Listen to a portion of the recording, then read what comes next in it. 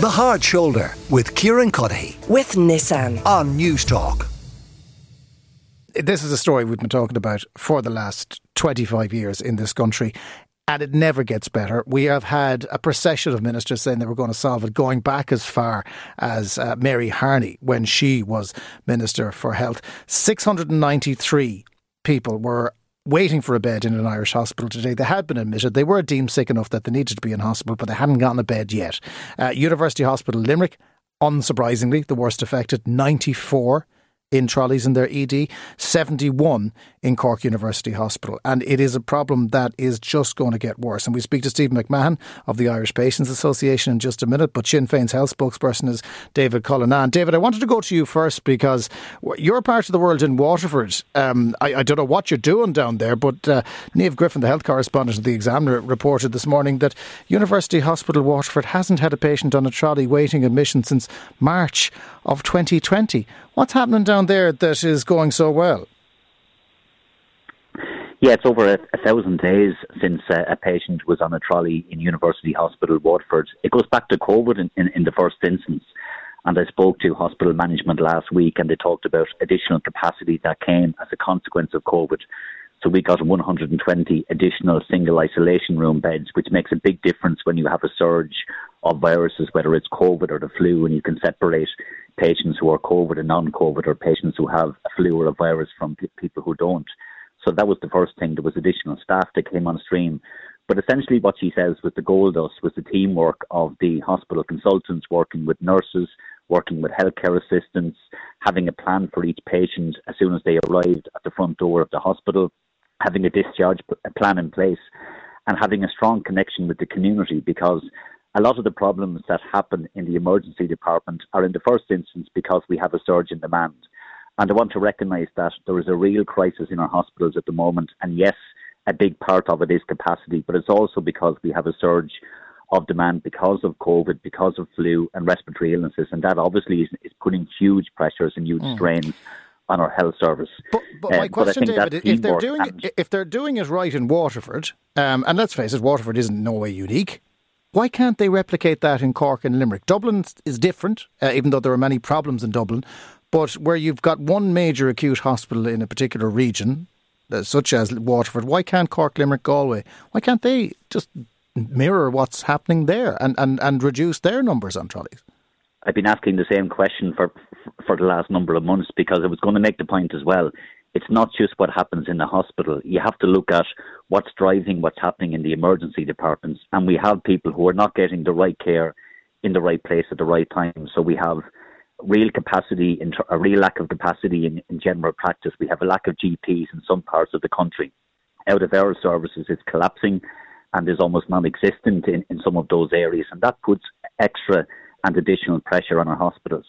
If you don't have the step-down beds, the recovery beds, you can't discharge patients into the community where it's better for them rather than taking up beds in hospitals. And what Waterford has done is there has been a very good relationship, teamwork within the hospital itself, but also teamwork with community services. And that for me is the model for all hospitals. But It's not perfect in Waterford either, because some of the wards for day cases are also being used to make sure that people who are not on trolleys and we're actually using the space that should be used for elective procedures that are cancelled because of the demand that's on the hospital. So I know, talking to hospital management yesterday, there's very high presentations with flu and COVID putting huge pressures on Waterford as well. So it's not perfect. It has its challenges. But I think the challenges are certainly less. Better use of the resources, Johnson, I would say. It sounds very much like a people solution to a people problem. I'll come back to you in a minute, David. But Stephen McMahon, again, we've been talking about this for 25 years at this point. You have been campaigning on behalf of the Irish Patients Association during all of that time. Are you more disheartened now than ever? Very, to be honest with you, Jonathan. I mean, each year we hear of a winter plan and a winter crisis, and, you know, when you know that you can anticipate demand to a relatively good idea, knowing the kind of illnesses that are out there, the kind of age groups that you have, the different demographics in different areas of the country, and so on and so forth. Like, these are basic things that are known knowns, if you know what I mean. And just to give your listeners an opportunity to see how serious the problem is, This afternoon we ran some figures for you for your programme on the first 20 days of 2021 in December versus the same period in December 22. And mindful that we don't have any paid staff, this is done on a voluntary basis for you. But basically, the numbers on trolleys have gone up 47%. This month versus the same period last year. And as you pointed out there, you've got Limerick is the most overcrowded, followed by Cork, Galway, Letterkenny and St Vincent's Hospital. Now, the point I'd like to make about it is that the numbers are showing us that there are some significant increases that are huge challenges that must be there on a local basis. For example, Cork University almost has doubled what they had last year. They're almost just at 1,000 patients on trolleys this month.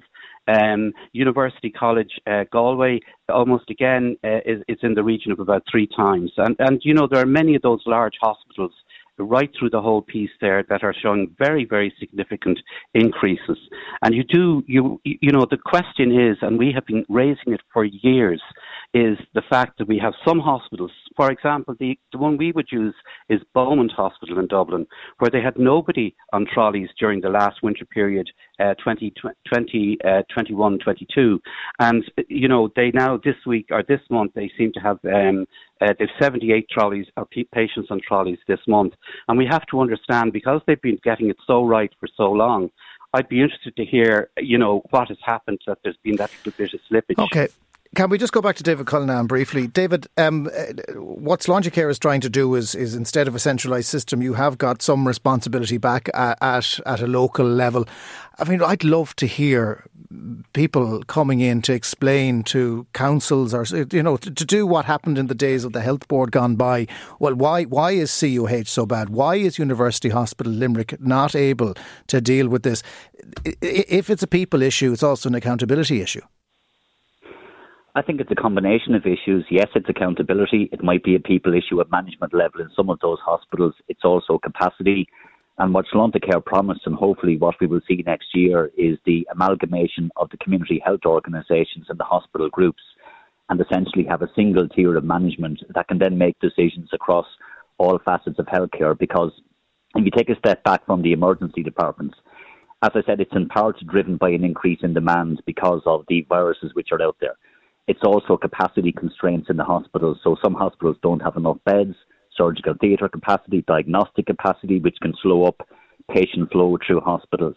But then if you step outside of the hospitals and you don't have GP capacity, if you don't have community care, if you don't have step-down beds and recovery beds, what ends up happening is everything is funneled through your emergency departments. And when your emergency departments are clogging up and are at crisis point, it's a symptom of a lot of things happening at the same time, and it's a perfect storm.